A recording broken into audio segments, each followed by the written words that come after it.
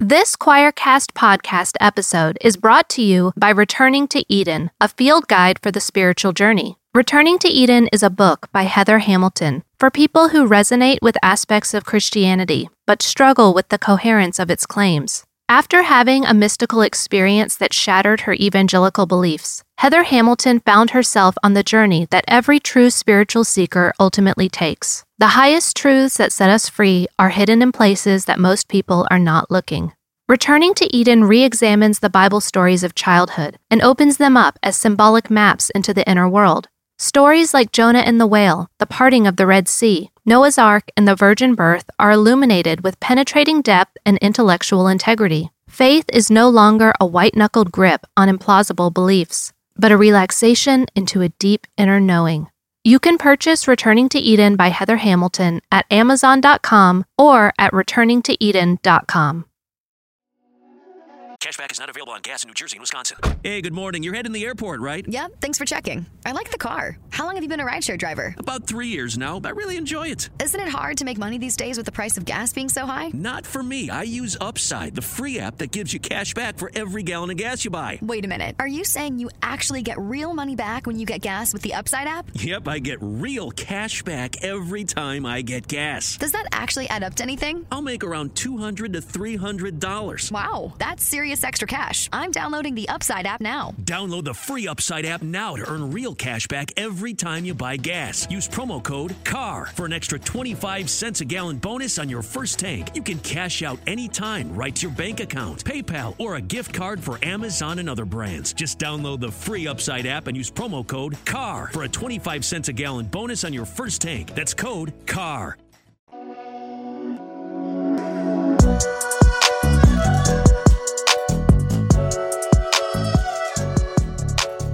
Hi friends, I'm Tim Whitaker and welcome to the New Evangelicals podcast. The New Evangelicals is an inclusive, Jesus-centered community that holds space for people marginalized by the evangelical church, advocates for accountability in the church, and helps you explore the Christian tradition beyond the basement of evangelical fundamentalism. This podcast is part of that work, so join us as we talk to people from all walks of life, lending their expertise and wisdom to us as we renegotiate our faith and find better paths forward.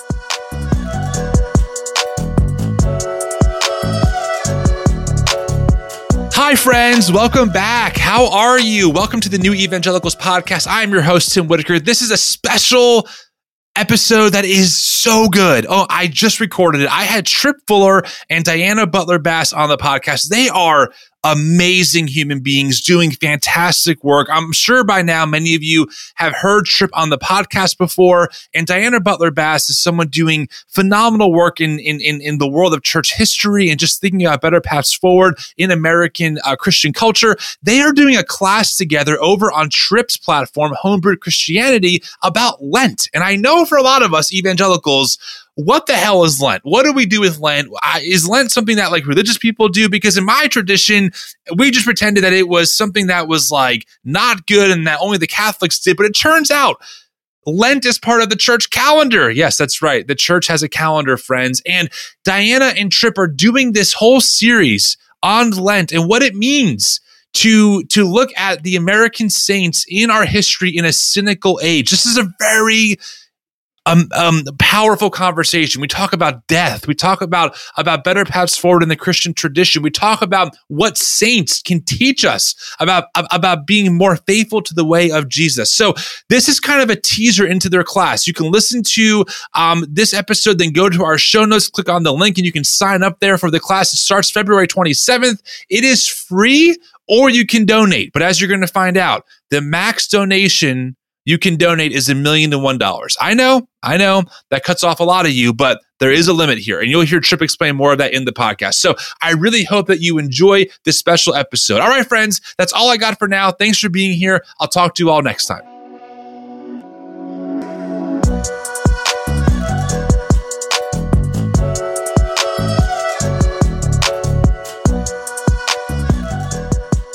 All right. Wow. I feel like I have the Holy Trinity minus myself on this podcast. So I am joined here with Diana Butler-Bass and Tripp Fuller. I mean, I would argue two legends. They probably wouldn't say that about themselves, so I'll say it. But it is really good to have both of you here.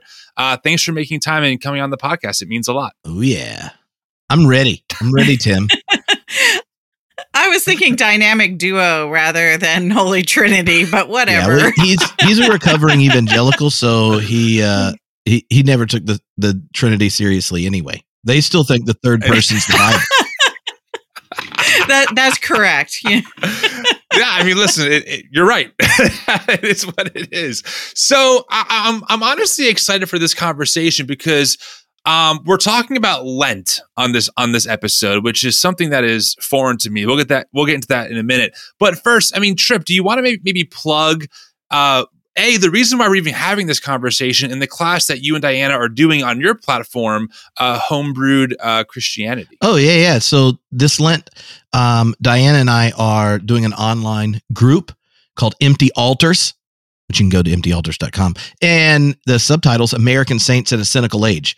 And I'll let Diana say where the origin for the class came from. But the big thing to know about this is it's an online group where we get together and we look at American saints. And then what would it be like to inherit our faith? And what stories do we lift up at a time, right, where our altars are empty, our monuments have been taken down? Like, what does it even mean to be Christian and pass those stories on to the next generation and such when we all know too well all the shit that's gone wrong? Right? Like, I think that what do we do with that task? And the people I like to figure that out with are super nerd church historians who are also excellent communicators to the people, who just happen to be among the kindest people I know. And that was why Diana and I decided to do it together. And know that the group is one where it can really be open to anyone. You can join live each Monday during Lent, which is the 40-day journey up to Easter, by the way. And you can join live, but all the videos and audio for each session will get posted in the group, so you can go at your own pace or on your own time. And it's donation-based, anywhere between $0 and $1 million, but not $1 million and $1 donation, Tim. Kicking them out, blocking them forever. They can never join again. I'll make sure to highlight that feature when we plug the class and put it in the show notes. Not $1 million and $1, or else you're I got standards. No, I agree. But Diana's... I'm looking forward to the 999,000 donation. Yeah. So Diana, I mean, American Saints in the Cynical Age. What is some of the backstory to come up with like that subtitle? Well, it's interesting because actually Tripp came up with a subtitle. I was the one who came up with the title, Empty Altars, although I didn't really come up with it because a pastor in Richmond, Virginia came up with it. Last fall, I was speaking at the most liberal Baptist church in Richmond, Virginia, and there are such things in Richmond, Virginia. And the pastor and I were just chatting before my talk, which was supposed to be about history. And he said, "Have you driven down Monument Avenue lately?" And Monument Avenue in Richmond is the long boulevard that was put up primarily during Reconstruction, or right after Reconstruction, that celebrates all of the heroes of the Confederacy. So you would look down this beautiful wide boulevard and there'd be these circles. And in each circle for miles, there would be a statue to a general or some other military leader of the lost cause. And that's been hugely contended in recent years here in Virginia, as these statues have been everywhere. And so what's happened is the state of Virginia finally took down all of those statues. And so the pastor said, when he said, "Have you driven down Monument Avenue lately?" I knew exactly what he meant. He was asking me if I'd seen all of those spaces where the Confederate figures used to be standing. And I said, "No, I haven't driven down it recently, but I know what's going on." And he just looked at me and he kind of had a really interesting look on his face. And he said, "Every time I drive down there, I see empty altars everywhere." And as soon as he said that, I went, "Oh my gosh, that is the greatest title for a book," because that's basically the age we're living in. We're living in an age of iconoclasm, the idea of taking down statues. And we have these empty public spaces now, empty altars. And so I I mentioned this to Tripp, and the question, of course, is, what do you put up once the altars are empty? Yeah. And so this became the beginning of this project that Tripp and I want to work on Lent, is to sort of think through who are the saints we'd put up on the altars for today. I love that. And I think for me as someone who's pretty fresh out of evangelicalism, the first thing I think of is, okay, that's cool, but how does it relate to Lent? Like, to me, they just seem like two very separate, distinct things.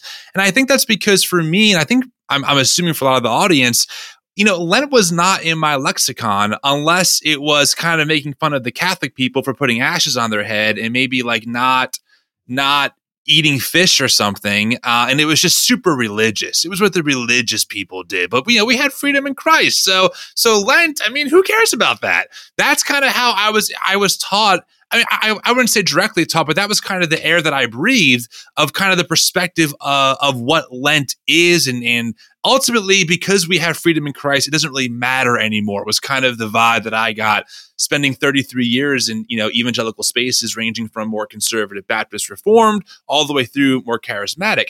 So I think it might be good to kind of assume that the audience has that same kind of vibe in their mind. Like Tim, what are you doing bringing on Diana and Tripp to talk about Lent?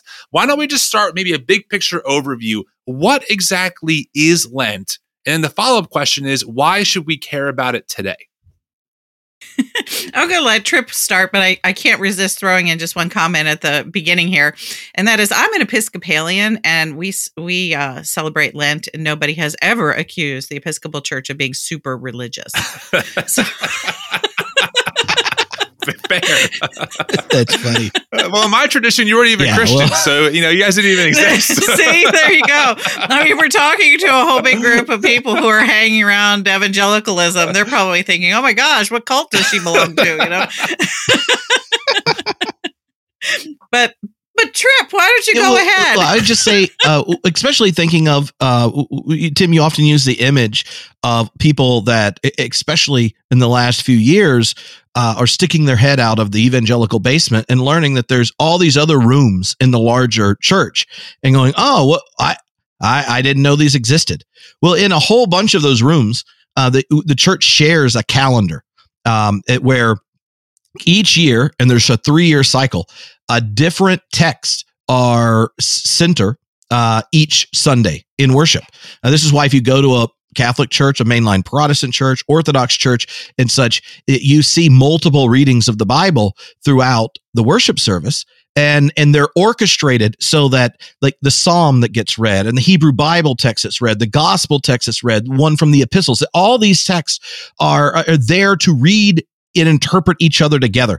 And so it's very strategically organized. And not only are the texts there to help us read Scripture in the fullness of all of the witness of the people of Israel and the church, but also it each year tells the story following one of the Gospels of Jesus's own life and his relationship to the disciples and the ministry and such. And when you start to tell that story, there are different seasons, right? So we just got done with Christmas. Well, the whole 4 weeks coming up to that are Advent, and we spent time thinking about the yearning for God's peace and justice and love and such, and the text out of the Hebrew prophets desiring the goodness of God to be manifest in the material world, and then what is it like to wait and attend to the coming of God, not just right in the person of Jesus, but in our own lives and in our own history and place. And so we prayed, like, "Come, Lord Jesus," regularly, right? And it's both joining the people of Israel in their recognition that the world isn't as God desires it, and joining the church's desire that the resurrection of Christ becomes the resurrection of all creation, like you see in Paul. Like you see, the seasons are picking up and helping us think on these particular facets of Scripture. Well, Lent begins on Ash Wednesday. Yes, there are funny things on there. But I'll just be honest, 15 years as a minister, it is the only day you know you're not lying. It's when you get there and you remind everyone you're going to die. You, like, from dust you came and dust you will return. And what happens in that recognition of our finitude, our death? When you think about dying, when you think about your finitude and all those you know, you ask the question of why and meaning. And what is the church's response? Lent. We're going to spend 40 days thinking not just about our conclusions about Jesus, the Christ, Son of the living God, second person of the Trinity. We're going to look at what it means for Jesus to have been the Christ. And so the text each year, right, 3 years, pick a different gospel, but you look at how Jesus' own identity, how he understood his vocation. And then you look at how the disciples wrestled with it. What did it mean to join the movement of the kingdom of God? What did it mean to participate in it? And so over Lent, each year it focuses on different texts, but the theme is always based on discipleship. And it says, as we go to the cross and through it to resurrection, let us as a church spend a season asking ourselves the questions Jesus forced on his disciples. What does it mean to call him the Christ? Does it mean, like James and John, we want to be put on the throne next to him when we get to Jerusalem? Or are we having projections of the wrong kind of power? Does it mean, like Peter, where we cut Jesus off and go, don't go to Jerusalem and face down the imperial powers. You'll get yourself killed. And then Jesus says, what? Get behind me, Satan. Right? The Gospels are full of not like convincing us Jesus is the Christ, but challenging disciples to what does the content of that confession mean? What does it mean for Jesus to be the Christ? So Lent, if you're trying to understand it for people that don't know it, is the time the church, for the people that celebrate it, focus specifically on how as individuals and as a community, the body of Christ, we wrestle with the call of discipleship. And it's Jesus's fidelity to God that leads to the cross. And it's our attempt to have that mind of Christ, wrestling with that is something that's accomplished in Lent. Yes, it generally means we do practices Jesus told his disciples to do, like fast. But, Jesus said, when you fast. He didn't say, well, once I get raised, you don't have to fast anymore. In the Sermon on the Mount, and when you give and when you love, there are these practices that Jesus teaches in the Sermon on the Mount, in Matthew, the Sermon on the Plain. Those kinds of things frame the practices of Lent, because the goal of the church is to not just get to the end and we celebrate the passion of Jesus, Passion Week and the resurrection, but that we internalize and wrestle with ourselves whether that passion of Jesus becomes our own passion.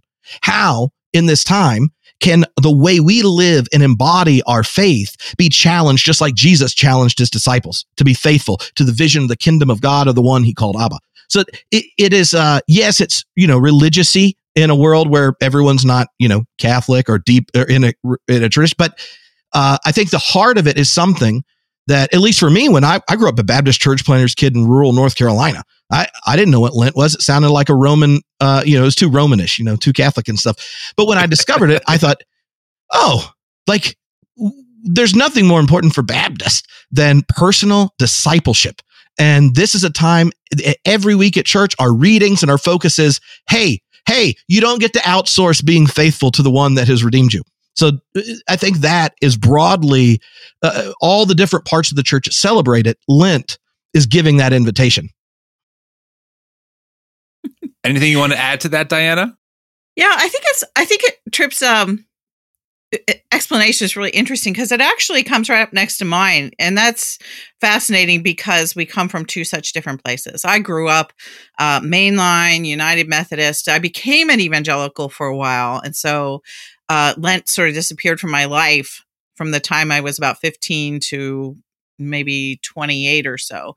But then I also became an Episcopalian, and so Lent is a super important part of the Christian year. And I think that for me, when I think about the Christian year, which Tripp just explained a bit of, the seasons are Advent, Christmas, Epiphany, which is mostly in January and early February. It's a season of the manifestation of God's light in the world. And then comes Lent, Easter, and then a long season called Ordinary Time. And Ordinary Time is about the teachings of Jesus. And so all these other seasons, Advent, Christmas, Epiphany, Easter season, and Ordinary Time, are all about Jesus. Jesus' teachings, the work of Jesus' birth, Jesus' death, Jesus' resurrection, all of that. Lent is the only church season that's about us. It is a time that the church lays aside for the people of God to reflect on our own state and the state of our communities and the state of our world, and to explore the toxic environments in which we live, how sin pollutes our lives, how we are misdirected, the mistakes we have made, the wrongs we have committed on purpose or by accident, and Lent then asks us to correct those. And so it's a really interesting season in that way. And it used to be, I think, in the old-fashioned sort of take on Lent, and this would be very, very Catholic, that I certainly learned growing up in Baltimore when I was a little kid. And although we were Methodists and we did have Lent, we didn't do it like the Catholics across the street. Whereas Lent was seen as being this sort of holiday where, you beat yourself on the back. Oh, woe is me. You're going to give up something for Lent.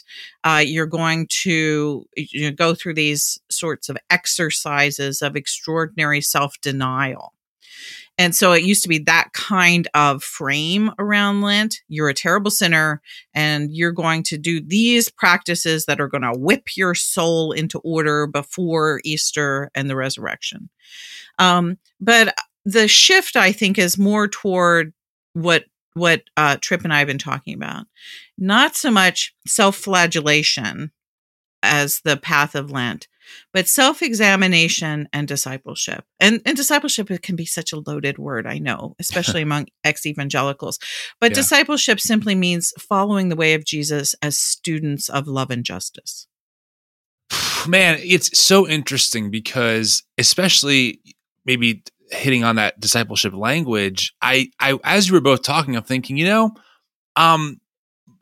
the culture I came up with was obsessed with that word and built complete industries and content and leaders who could speak to what they would say is discipleship, which oftentimes really translated to attending the church more and serving more, and kind of lacked this other depth, right? And I think what's interesting, and I'm not sure how the audience feels, but I kind of feel, as you were both describing, such a beautiful practice of self-reflection, examination, seeing how your actions have maybe intentionally or unintentionally been complicit in harm in the world, and how do we partner to repentance and to being better stewards of what we have, et cetera.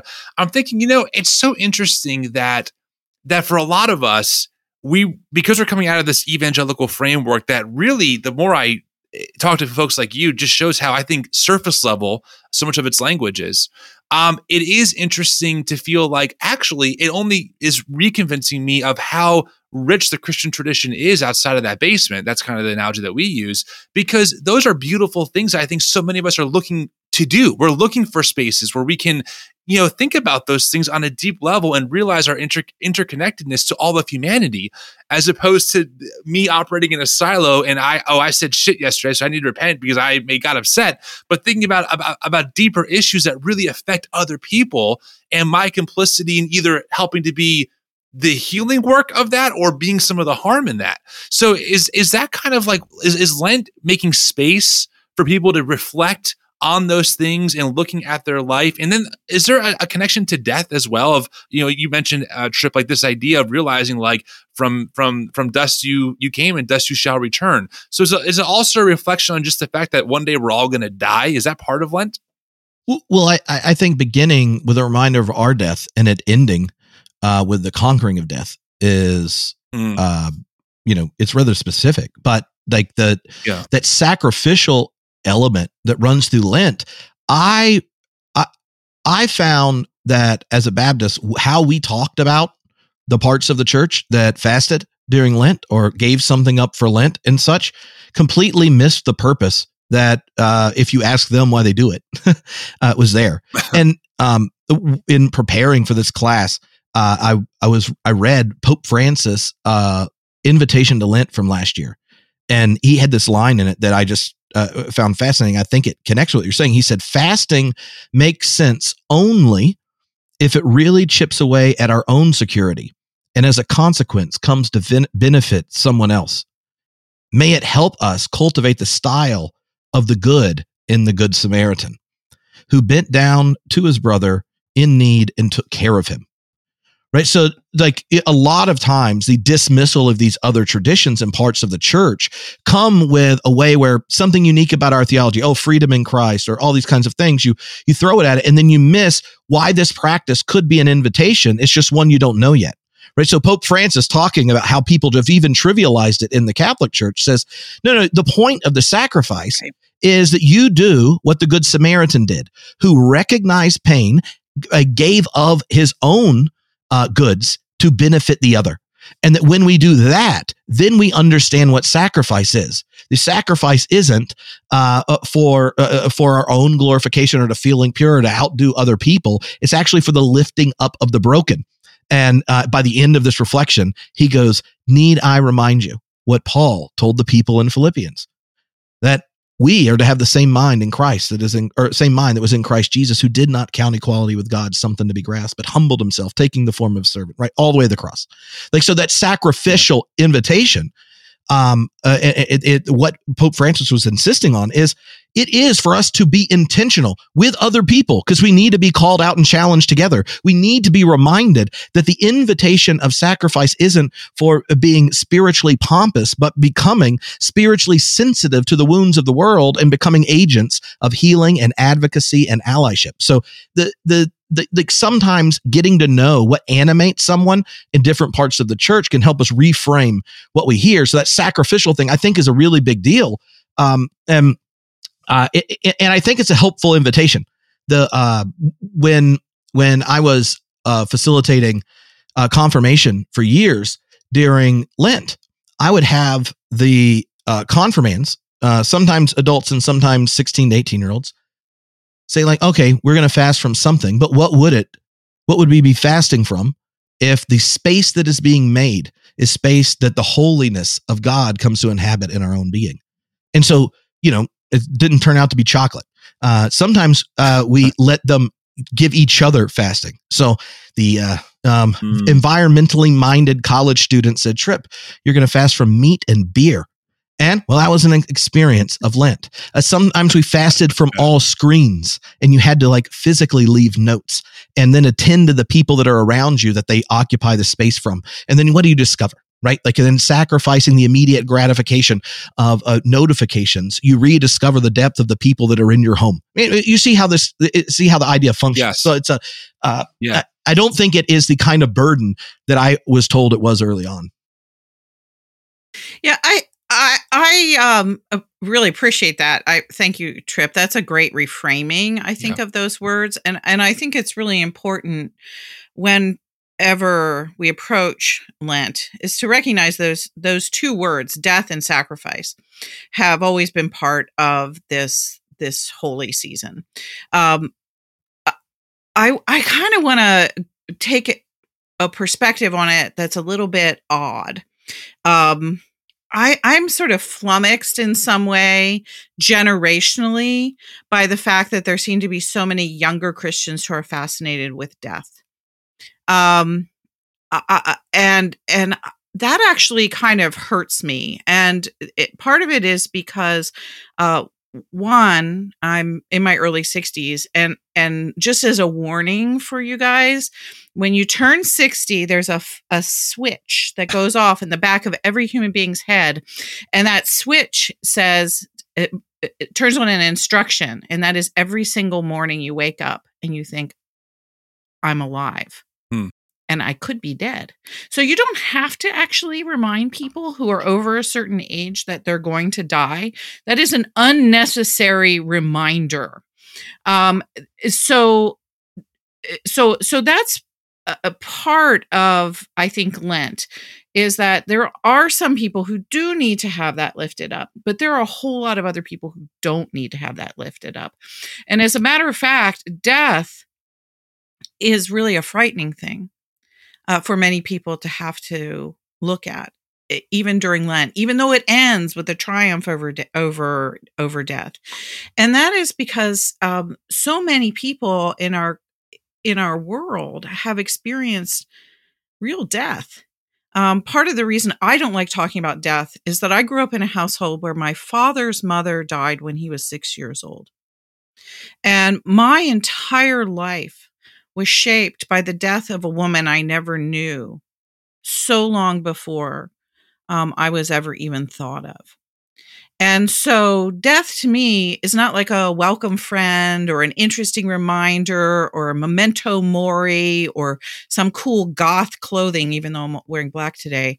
Death to me is this profound robbery of our humanity that breaks our hearts, that twists our souls, that causes us to wrestle, as it did with my father, for the rest of his life with the limits of human existence, and how death is really the absence, as it was for him, of motherly love. And the emptiness of that, and what it caused in that little boy's life, and then what it caused in the life of his own wife and his children after himself. And so I don't ever want to stand in that territory of death and just say that this is, something we need to think about. Lots of people think about death a lot, and lots of us have been wounded by death in ways that are deep and profound, and we will never actually shake during our entire lives. And so I've actually, over the years, learned to sort of turn the story a little bit. And when I hear those words that the priest or the pastor says on Ash Wednesday, "You are dust, and to dust you shall return." And this is actually where Tripp and I sort of back toward one another, I think, taking the different angle, but we wind up in a sort of very similar place. What I hear is, you were created from dust, and one day that's your fate, is to be part of what created you again. And in effect, it's a reminder of creation and and how our bodies are connected always to this ongoing, in this ongoing relationship with creation. And ultimately, all of us were created from dust, and all of us will find ourselves back as that matter that first created us. And so that way we're all connected. And so instead of understanding it primarily as a story about death, I understand it as a story of creation and a return to creation that makes all of us part of the same human family. And so it's in connection that I find the deepest meaning of Lent. Why do I give something up? It's so someone else can live. Why do I choose to not exercise my fullest freedoms so that others might participate freely, fully in the world? And so sacrifice is not something I do to shape myself, but rather sacrifice is an expression of that connection of our shared creation, that we are all part of the matter of creation, the stuff of the cosmos, that God made us from that same stuff. And all of us will re-participate in that same stuff as we come to the end, when we come to the end of our lives. So that's maybe a little bit different way of kind of framing it. But it takes those two words, death and sacrifice, and for me, with really what is a fear of death that has riddled my family for its entire existence, it makes Lent a far more manageable and even welcome season. Yeah. It's interesting, your earlier statement about, you're just kind of flummoxed by this younger, maybe obsession with the term death. And I've been thinking about that in my own life because, I'm 34, we have 2 young kids, and I'm more and more reminded every day that, hey, there is a world where I'm not here anymore. And that, I'm on a path that it's happening. Like I'm just on that path and nothing I can do about that.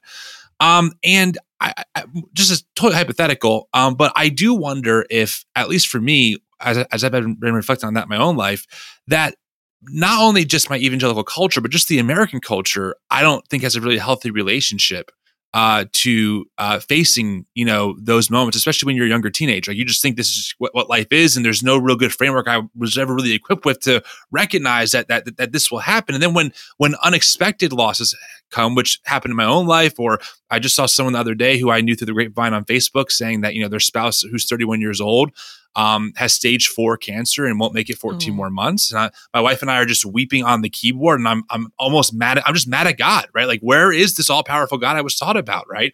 And so I that's why I was kind of poking at that question, because I think a lot of people, as they move through their life and start having kids and families and start recognizing that things happen that are just totally unexpected, that are a robbery of what is so often this human experience. Can Lent help us navigate things that all of a sudden just feel so out of our control and so crazy, and ultimately, like you mentioned, Diana, rob us of things and shape us permanently.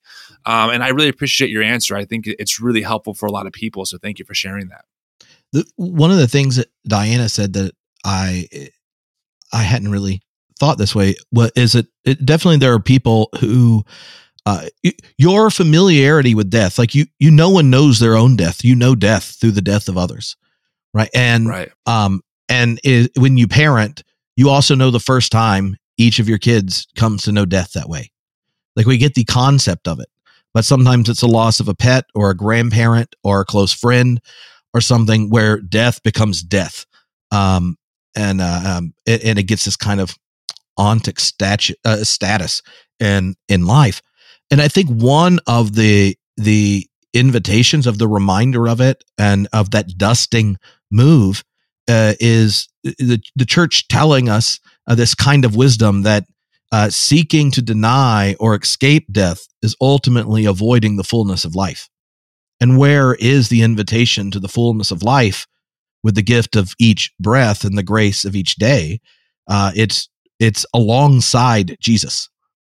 So, like, yes, they're the bookends of the reminder of our own finitude at the beginning, and this finitude that is also the place for the encounter with the divine and the conquering of death and the resurrection. But the narrative between is an invitation to live more intentionally and deliberately, so that in repressing, denying, or the fear of death seizing you and gripping you, that you helping us avoid that kind of it helps us not reject the gift of life. There's a kind of fullness of life that's only possible when you start to think about living before you die. And when death claims every day and every moment, then those are moments you don't get back. Maybe it's fear. Maybe it's fear of death, Tripp. No, I mean, I think that was the thing that my father really, really struggled with, and that I had to figure out how to rearrange those pieces as a human being in the wake of my father's own story. Yeah. So go ahead. I just think that it's not death, but it that twists it, because death is just this thing, but it's the fear that grips us, yes. and wanting to push it away. The sting of death. That's one of those Pauline Turner phrases I really like, because it's for death to lose its sting actually enables you to live more deeply before you die, right? And I think that one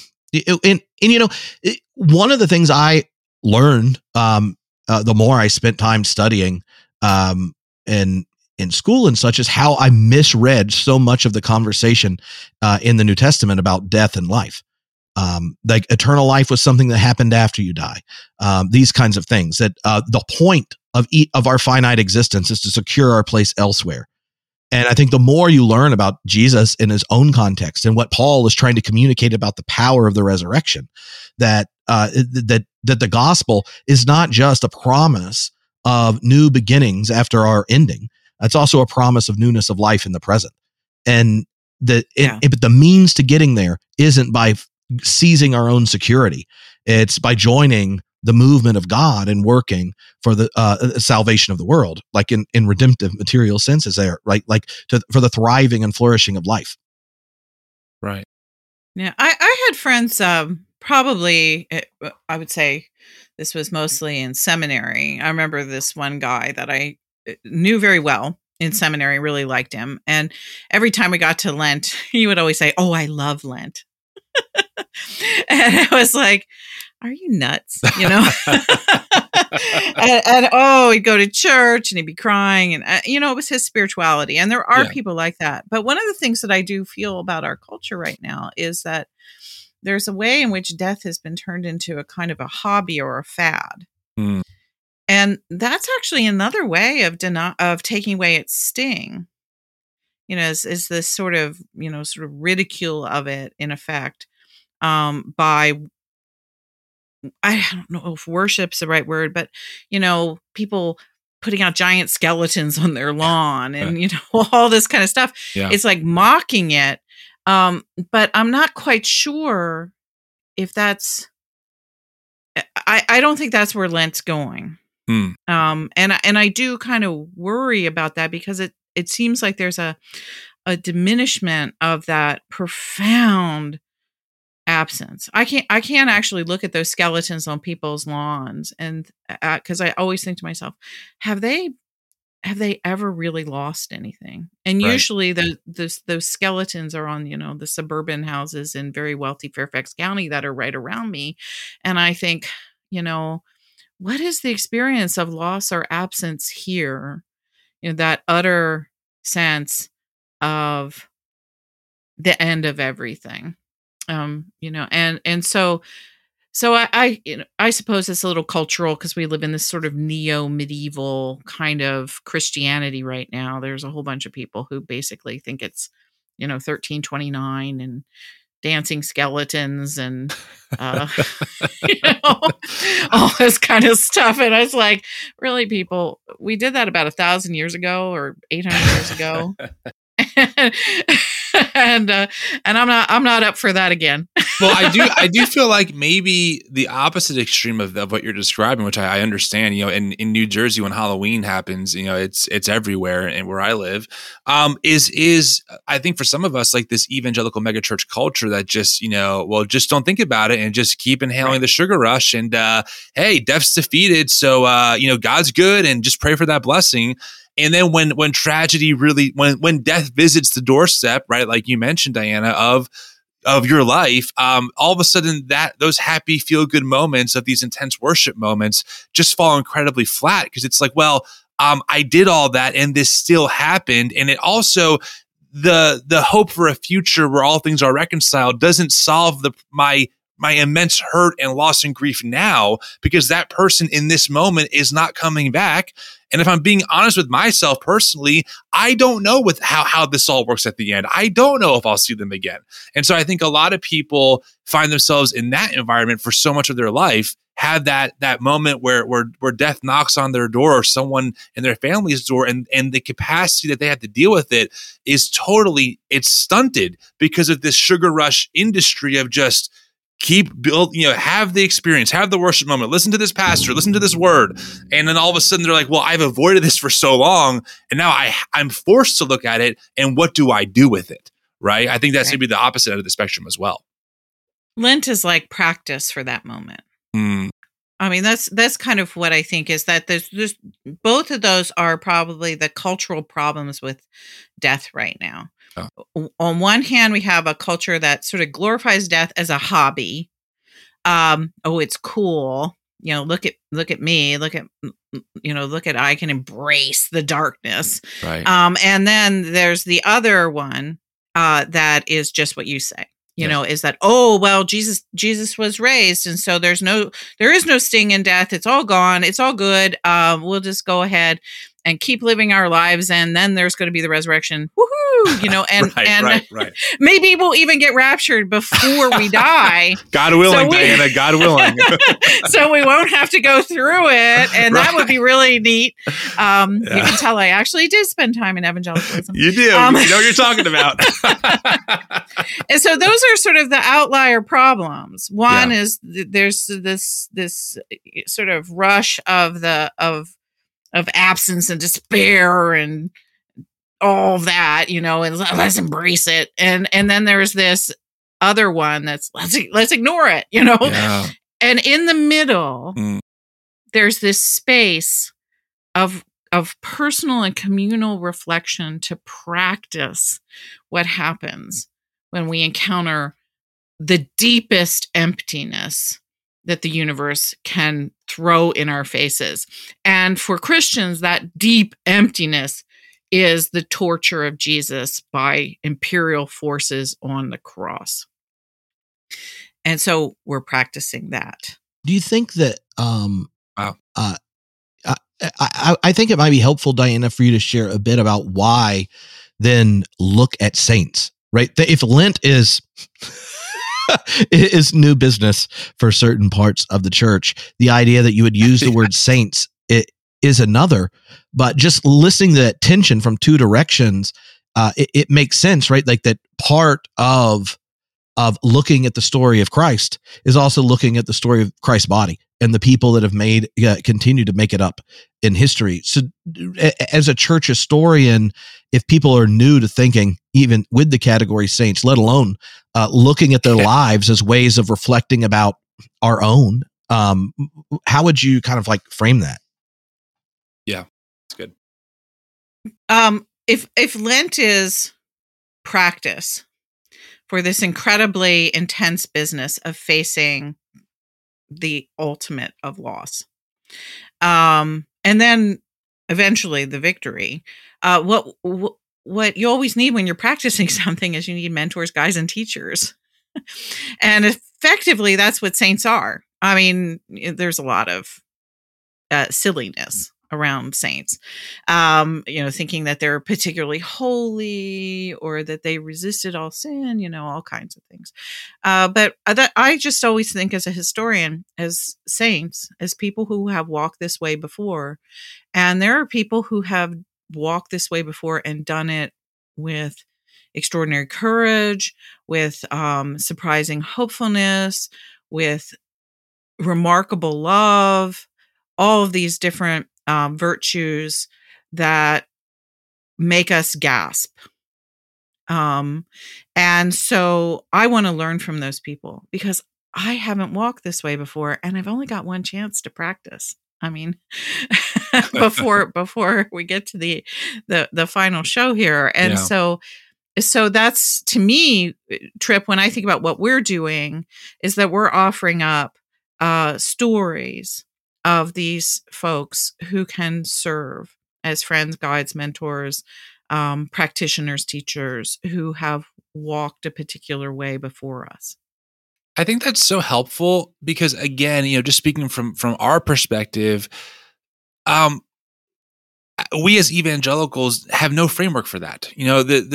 The saints that we're given are like Matt Chandler and Francis Chan. And I mean, that's just who it is. I mean, these are the people that you're just taught, here they are. Like, these are the ones doing this thing the right way.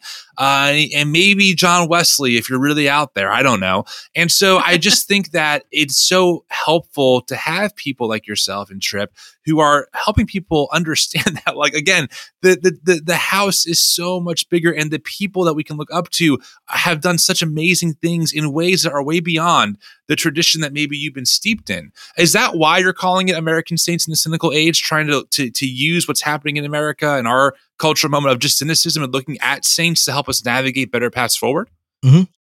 I'm letting Tripp go with that because that's the subtitle of his. Yeah, and I would say yes. And like, if I'm answering the question to a lot of the people I've encountered, because we've hung out before on the internet, Tim, and some of them that came to beer camp, when I think of the cynical age and how it shows up for those that are wrestling with their evangelical inheritance, so many of them sit here in this moment and go, I was told about character and virtue. I was told about loving the neighbor and all these kinds of things. And then MAGA, and then George Floyd. Right. And when you respond to that with this conscience that you thought comes from the Holy Ghost, right? Like that the love of Christ makes you go, oh, WTF, we might be missing something, right? And then when your tribe goes, nah, you need to get in line.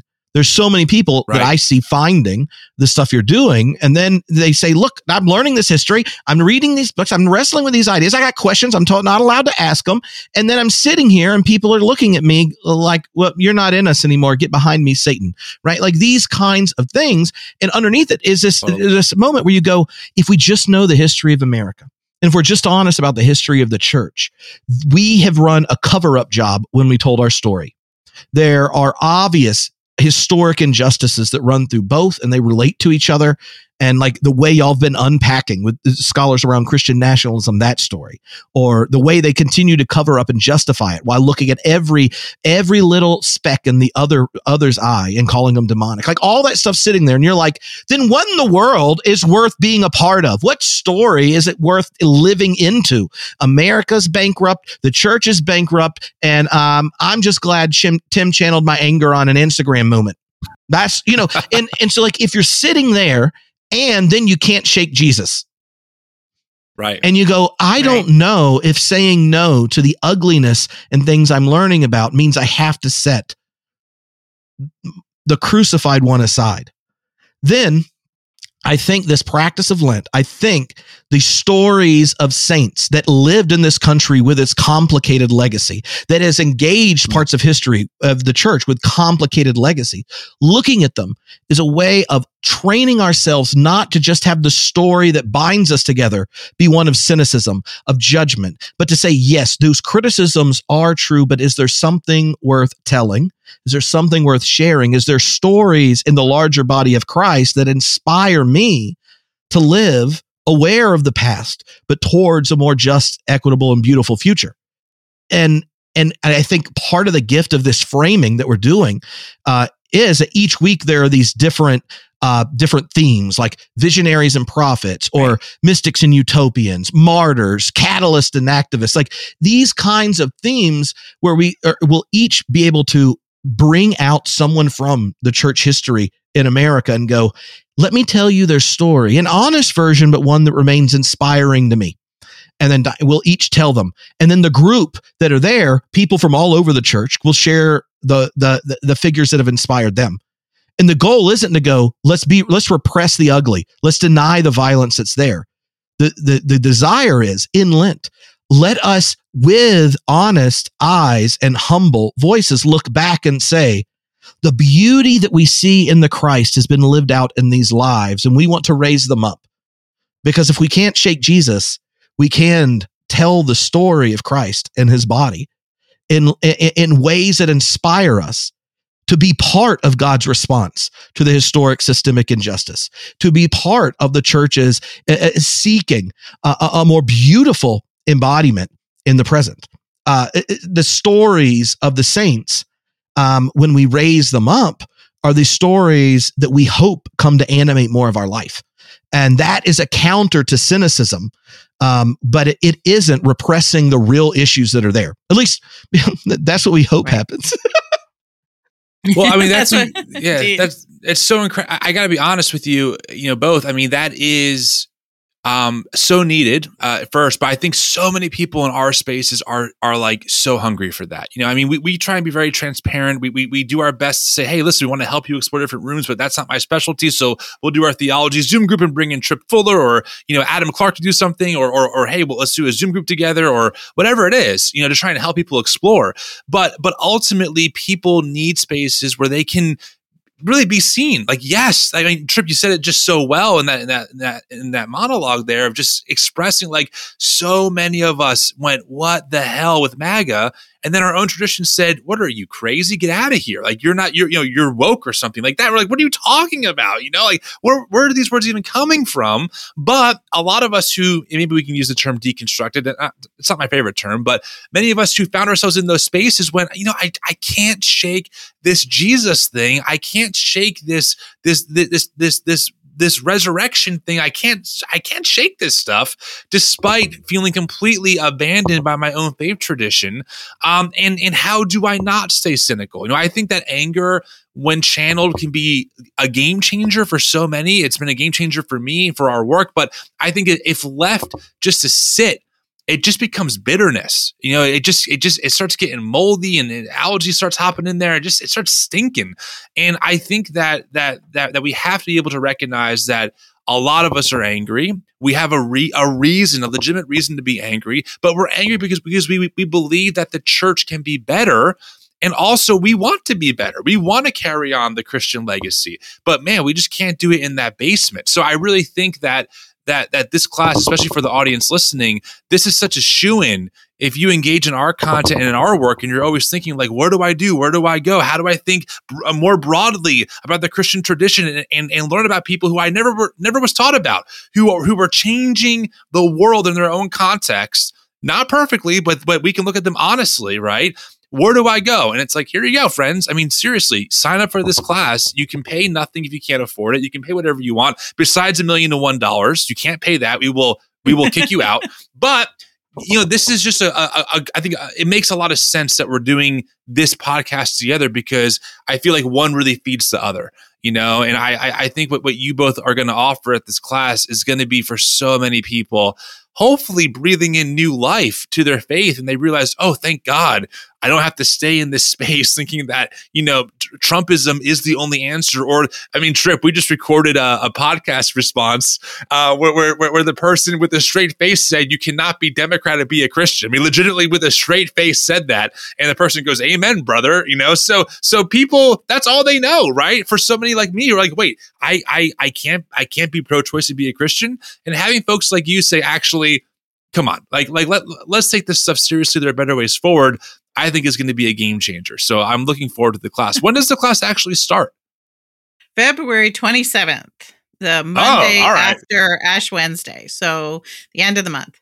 I got to post this thing ASAP then, so we get this out there.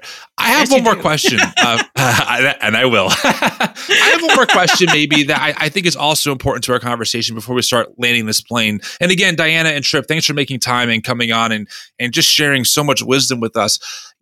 One thing that I think a lot of people are struggling with is this sense of community. I get DMs all the time. Where do I go? I don't have friends anymore. All I have is this space online.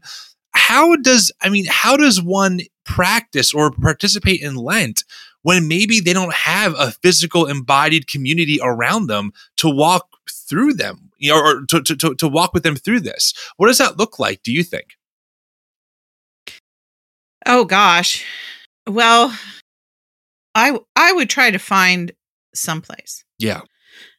Even if it's just sneaking to the local Lutheran, not Missouri Synod Lutheran, but evangelical, and don't be scared by the word evangelical here, Evangelical Lutheran Church in America. Yeah. Evangelical in the Lutherans means something entirely different than it means for your local mega church. It just means Protestant. Thank you for clarifying. It just means Protestant.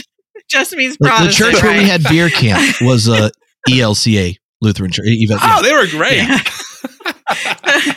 So, you don't have to change forever. You don't have to make a commitment for life or anything. Lent is 6 weeks. Go find some nice group of Episcopalians, Lutherans. Go to a Catholic church and don't tell them you're not Catholic. Whatever. Just go visit and see how another part of the Christian family participates in these weeks. And you might be surprised that, there's probably going to be older people there. And they're going to be older people that if you're younger and you walk in, they'll all stare at you. But you know what? They're staring at you because they like you already because you're young. And they're going to be really happy to see you, but they're going to be really curious about your story. And they're going to say incredibly awkward things to you. And they're going to try to get you to teach Sunday school and all that kind of stuff. But just smile and be nice and answer their questions and recognize that they haven't seen somebody in their 30s for a really long time, except for their own grandchildren who never go to church. So sneak in, accept the fact that they're going to be very awkward, nice people. in that room. Yeah. And there are going to be people who have been on this journey for a long time, and that they're going to be glad you showed up. You don't have to stay forever. See what 6 weeks will do to shape and maybe reshape how you understand these things about life and death, and then ultimately about what happens on Good Friday and what happens on Easter Sunday. I love that.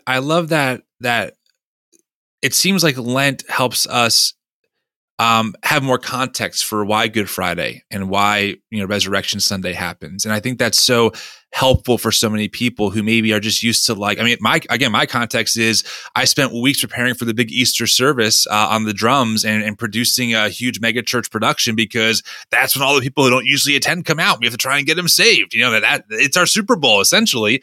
And I think that, having a framework of understanding how Lent and even the church calendar, more big picture, helps us really see a different emphasis on why these church holidays exist is really helpful. So I love that. Well, if you really want to see something extraordinary, on the evening before Easter Sunday, Holy Saturday, we have a thing in these liturgical churches called Easter Vigil. And what it is sitting in a dark church for about 2 or 2.5, maybe 3 hours, and listening to the entire story of salvation. They say that liberal Christians don't read the Bible. That's not true. We listen to the entire Bible basically be read the night before Easter with candles. And so we discover this whole story of God's redemptive dream for the cosmos through that service liturgically. And then at the height of the service, where there's finally the reading about Jesus being raised from the dead, all the lights come on in the churches, the music plays, there are bells that go off, and we launch into feeding one another the bread and wine. It is not a freaking Super Bowl, because you're not just watching it, you're invited into the depth of God's mystery, of God's working with the people, with God's own people through time. And then you're invited to a table where everyone is fed and everyone is welcome. And so it's not about watching or trying to rope someone in. It's about helping us to feel the power of new life through the darkness. And so it's an entirely different kind of framework. And we're the best kept secret in America. Noted. I promise no guy is going to jump out of a tomb with a track. Are you saying, Diana, that there are no altar calls with a Nord pad behind it, just inviting people to pray this prayer? Is that what you're saying does not happen at these services? Right. No altar calls, only invitations to dinner. I sign me up for that. I'm in. If you're Googling, I would just say it is perfectly reasonable to go on and check worship services that are online. The God is everywhere, and if you can't find people together with in whatever town you're in, you can gather there. You can also skim them rather quickly without them being live to see who actually comments in it and find ways to be present. Here's my secret code, because when I travel a lot, if I don't know someone in the city, look up evensongs at Episcopal churches, because they have a beautiful choir. They sing the scriptures and songs, and there's no one preaching. So as someone who judges sermons very intensely, when you get the scripture readings and all the music in a beautiful place, and the only voice that ever speaks by itself is doing something a Christian wrote hundreds and hundreds of years ago, then I feel like that's like a safe place for the overthinker and hypercritical kind. And here's the other perk: if you have kids and you say to yourself, dude, I ain't trying no church till I know they aren't going to corrupt my children. And I don't want to go in there and then find out I'm going to have them sitting next to me and everyone's staring at me. It's easy to sneak to Evensong, because you can go, you're like, oh, I'll let my partner watch them, let the parents watch them. And you can just go and sit in there by yourself. Sunday morning's real hard to rally up babysitting or something. You can go sit in there and listen, and it's beautiful. And the other perk of liturgical church is on Easter is the sunrise service. The oldest openings to the liturgy do what is when I led it, my favorite part of the liturgical cycle is what do you announce the resurrection to first? All of creation. And so it takes the opening prayer, the earliest Easter vigil prayer we have is announcing to creation, and it starts naming different like animals and hills and water. And when you sit there and think about just how narrow a lot of individualistic supernatural dualist, where only the soul's escaping to get to eternal life or whatever. And then you realize that the earliest prayers we have for Easter morning is the church voicing the celebration of all creation that Christ is raised. It is a proclamation that all the little dust that anyone has ever had in them, and that anyone is all of God's creatures, has a future through the resurrection of the Christ. And then it's really funny when your evangelical friends that are supernatural dualists and only the soul is saved tell you don't believe in the resurrection. You're like, what are you talking about? I got up to help announce on behalf of the Dolphins that he's risen indeed. And you're talking to me, I don't believe in the physical. I just said it for every freaking piece of dust has a future in the God who Jesus called Abba. And now you're going to go playing that stupid video camera question with me? I think you've missed the point. But if that's what you need, go for it. I just say that because I know I'm just thinking of how people respond to when Diana and I just say how we like doing it. Then they think those little things that evangelicals were told, this is why all these people aren't Christian. And I'm just telling you the earliest Christian prayers for Easter. And if you go to one of our churches and you hang out, you're told, read this, because you have to tell God, thank you for all living things that Christ was raised from the dead. And, anyway, well, Tripp, I just want to say, it sounds like what you're saying is that the earliest church announcements were written by a bunch of liberal hippie environmentalists who just want to destroy America. Right. So I'm not sure if I can trust them, considering that they're probably undercover Marxists most likely. So I'll have to pray about that and get back to you. I actually have a prayer from Saint Basil of Caesarea from the 430s that matches what Tripp says. And for those who don't know, it sounds like it was written in 1962 about environmentalism. And Basil was one of the individuals that worked out the metaphysics of the Trinity. So I'm just saying, like, I know exactly evangelicals believe the Trinity. They don't usually know how it works. But I was just letting you know, she was saying, like, the person that helped figure out how it works and described it, that guy did it. It's All right. Well, listen, I promised all of us that we wouldn't go much past an hour, and we're really up to that mark. But I want to say again, Diana and Tripp, thank you for making time and kind of giving us a little teaser into this class. It starts February 26th. Is that what you said, Diana? 27th, whatever 27th. The Monday is. Okay, well, I'll put all of that in the show notes. I'll put a link so people can sign up. If people are interested in learning more about your work, Tripp and Diana, where do you exist? Are you guys on social media? Do you have your own platforms? Go ahead, Diana, first. Plug away where people can find you and follow your work. Well, I'm on old-fashioned Facebook since I mostly work with mainline Protestants. They still live on that. Yeah, I know that form of social media. You can find me on Twitter. I have recently gone over to Post as well, but I'm still figuring that one out. The main place to find me is Substack. I have a newsletter called The Cottage. And if you want a community of friends who are having a different kind of conversation, there are 33,000 people who are part of my Substack community, and they talk to one another. It's about encouraging each other. It's about seeing Christianity differently. And it's not about outrage. It's not just a sort of, standard brand, conventional left-wing stuff that they told you to expect in your evangelical church out of people like me.